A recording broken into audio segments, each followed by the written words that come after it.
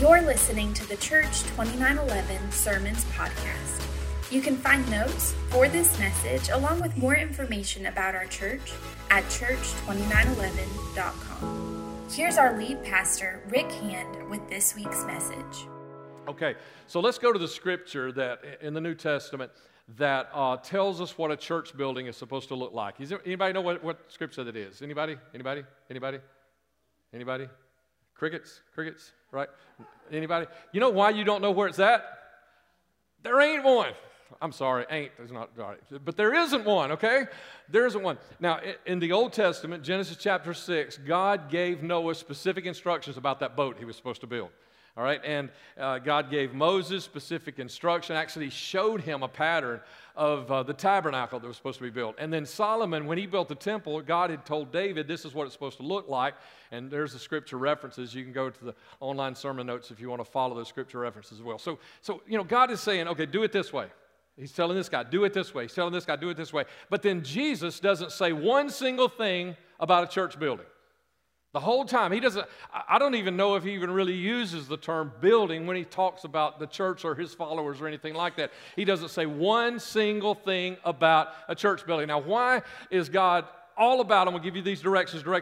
I mean, look, the boring part of the Old Testament, y'all know it, right?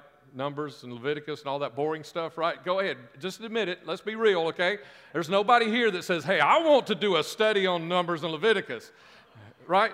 The boring part is because it's all this stuff that God says here, this and this and this. And now we get in the New Testament, and Jesus is birthing his church, and he doesn't tell us what a church building is supposed to look like. Now, why is that? Now, I've got a lot of ideas, and I actually started listing those, and I thought, well, I started having to cut stuff out of my sermon, because I really hadn't had this kind of opportunity to speak. So I had a lot of stuff I wanted to say, right? And that was one of the things I had to cut out, is all these reasons that I believe. And I'm going to give you one reason that I believe Jesus didn't tell us what a church building is supposed to look like. It is this: because it doesn't matter. The building doesn't matter. What the building looks like doesn't. If it did, have y'all ever been in another church? I mean, if you've just been a part of 2911, you've been in 3 different buildings now, right? I mean, from the first building on Mount Olive Road to the Civic Center to here. So, I mean, if it matters what a building looks like, then you and I, we've been out of God's will at least in 2 of those buildings because they've been totally different. So what the building looks like does not matter, okay? So here in Matthew chapter 16, verse 18, when Jesus, the very first time Jesus uses this word church, he uses the Greek word ekklesia, which was the word which means assembly or gathering, okay? That's the word Jesus used when he was talking about you, the church. And it means this. It means getting together, okay? That's kind of what that word means. But somewhere around the 4th century, this German word, Kirche, began to be used, and it really means a building. And so it was denoting a place of worship where the church worships. All right, and you can look at that in Kirche. Think about that. I mean, you can kind of figure out where our word church kind of morphed from that, right? And so what Jesus intended us to be was not a building. That's what we started calling this place, and we call it that, right? We call it that. Let me just say this. I was going to say this later in my sermon. I'll go ahead and say it right here, right now.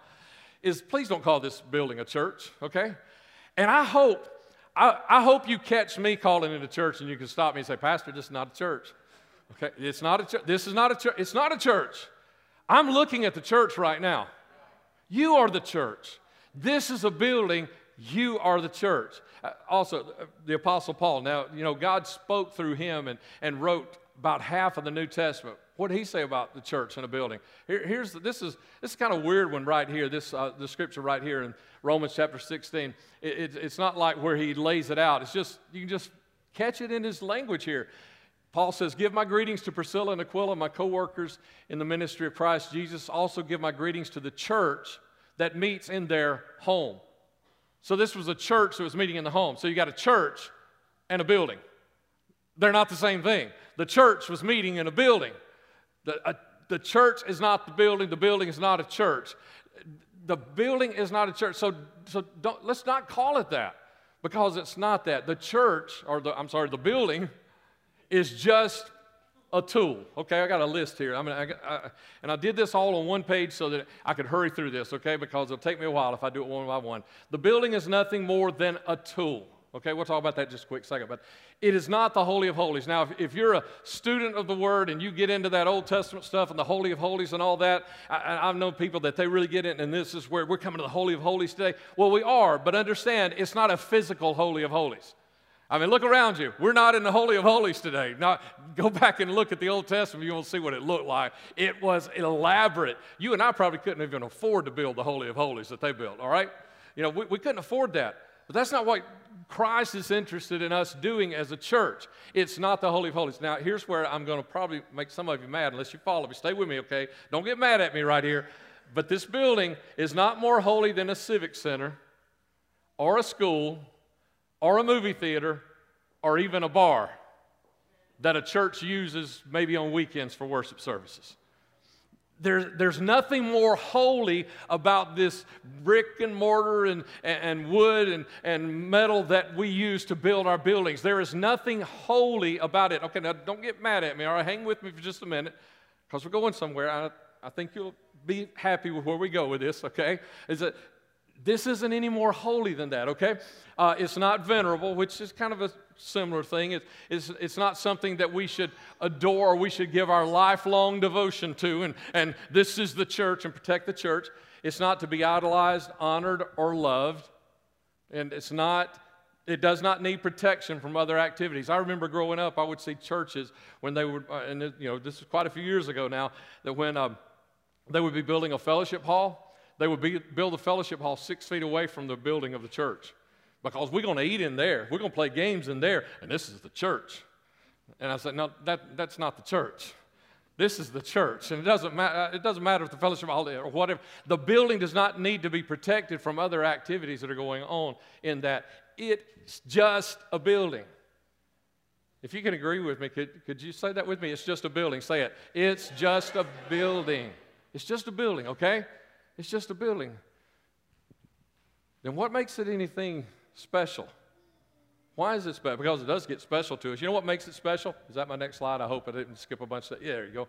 What makes a building special is what a church does, how the church utilizes, how a church operates in, from, and through that building. Just like a musician with a saxophone. I halfway play about 3 instruments, okay? I said halfway, okay? Y'all don't ask me to come play at your wedding because you don't want me, all right? I halfway play about 3 instruments, but if I could play one more, I would love to play a sax. I love a sax. I mean, I could sit and listen to a sax all the time. Somebody handed me a sax one day.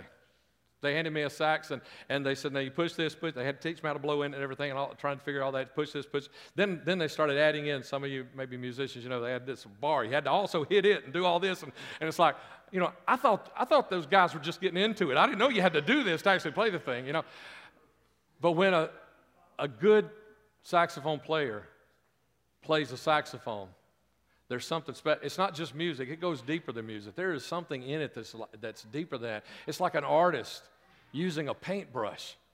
I can draw a few things, kind of things that I've just learned how to draw. Put a circle here and, some triangles, and I can figure out how to draw a few things. But when an artist uses a paintbrush, or a surgeon uses a scalpel, or a chef uses a kitchen, or a photographer and his camera, or a mechanic and his toolbox, or a landscaper and his shovel, a gardener and his trowel, an author and his pen.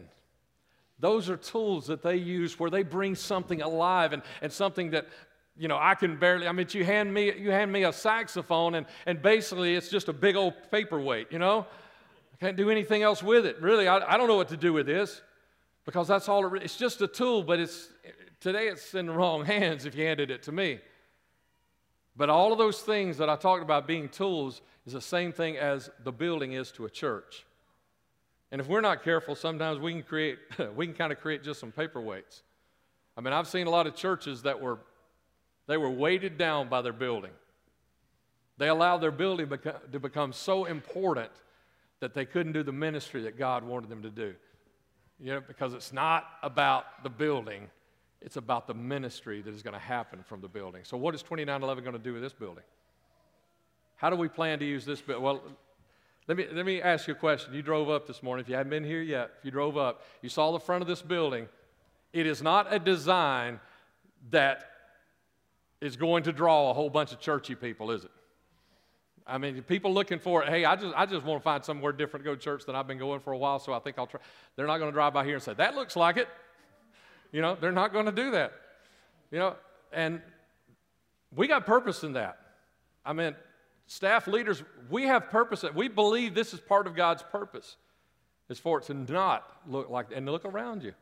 We're in a warehouse. That's the word I really like to use for this room, because that's what it is. I had a friend, and he went to a little bitty church one time, and it was called Temple of Praise. And he said one of the first things he did is he got up before the church. He said, "Come on, church, we got to change the name of this.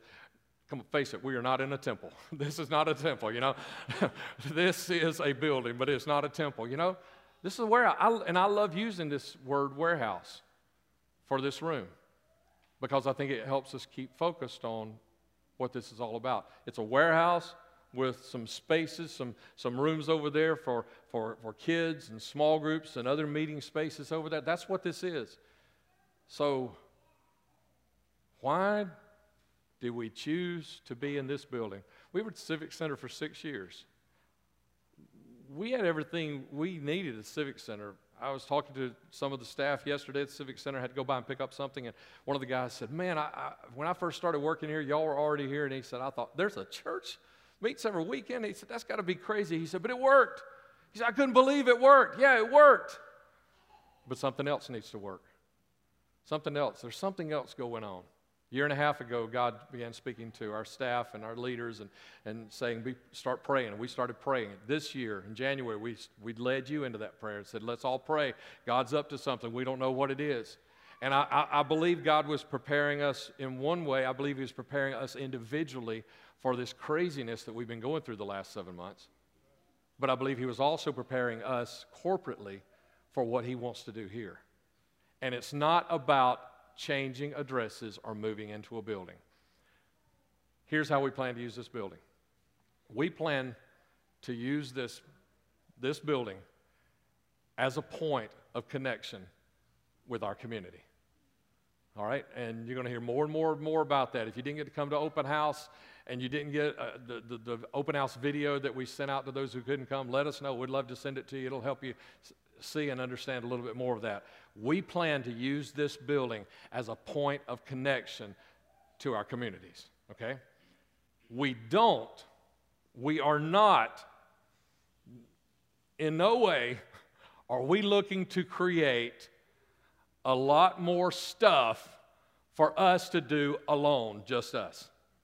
That's not the reason for this building. We didn't want a building so we could create more stuff for us to do, so that we could be together, just so that we could enjoy one another. That's not the calling and the vision of the church. So we plan to use this building as a point of connecting with the community. We aren't looking to create more stuff for us to do alone as a church. But we are focused on finding as many opportunities as possible to reach someone, to introduce them to Jesus Christ. Okay? Every church says that, Pastor, right? Every church agrees with that. Yeah, we want to find as many ways as possible, but you know what? What do we really do most of the time as a church? We focus on one way. Sunday morning's been our big way, right? It's been our way to reach the community. The problem is, community ain't coming on Sunday anymore. I mean, sometimes they would even come on Sunday night back when I was a kid, but they're not coming to that anymore. You know what? We can't, it's like, I think a lot of churches are putting all their eggs in one basket. We are focused on finding as many ways as possible. Not one way, not one service, not one day a week, not 1 hour of that day, not one big event in the year or in the quarter or the whatever, but finding as many ways as possible to reach as many people as possible that we can introduce to Jesus Christ. That's the reason for this building. That's the reason for this building. It's not about anything. As we prayed again the other night, I wrapped up and said, I want us to pray for souls, because nothing else matters unless we're reaching souls. Nothing else matters unless hearts and lives are being changed, sins are being washed away, people's names are being recorded in heaven for eternity. Nothing else matters. So don't look at a way. We're looking for as many ways as possible. I want you to get that one, okay? We are focused on finding as many ways as possible to reach as many people as possible, to introduce them to Jesus Christ. Okay, so I'm wrapping up. I don't know how your ADD is, but I'm going to ask. We may change this next week if your ADD is real bad. Okay, I'm going to ask worship team if they'll come on and start moving, making that, because they're going to lead us in a final song here in just a moment. And listen, if you got a question about something, text 476-2911. I don't know if they're going to put, there it is, right there. If you got a question, text it right now if you haven't already in the service. You can do that anytime, and I'll try to come back in just a moment and answer any questions that we get, okay? And it could be about anything. And there may be some questions we get that you've got a concern or you've got something going on in your life, and we'll talk to you individually. We may, I might give you a call or something, or send you a text if that would be good for you, okay? But if you got a question, text us, let us know so that we can answer those questions, all right? Let me say this, just before we have a word of prayer and they lead us in a final song, is this. Understand what I'm saying to you, is there is no power in this building, okay? Now this is the good part, all right? There's no power in this building. All that I've said to you today sounds like I'm saying, well, this building ain't nothing. Yeah, that's what I'm saying. Until you and I get here and do something with it. There's no power in this building. There's no anointing in this building. There can be an anointing on this building, but not an anointing from or through this building.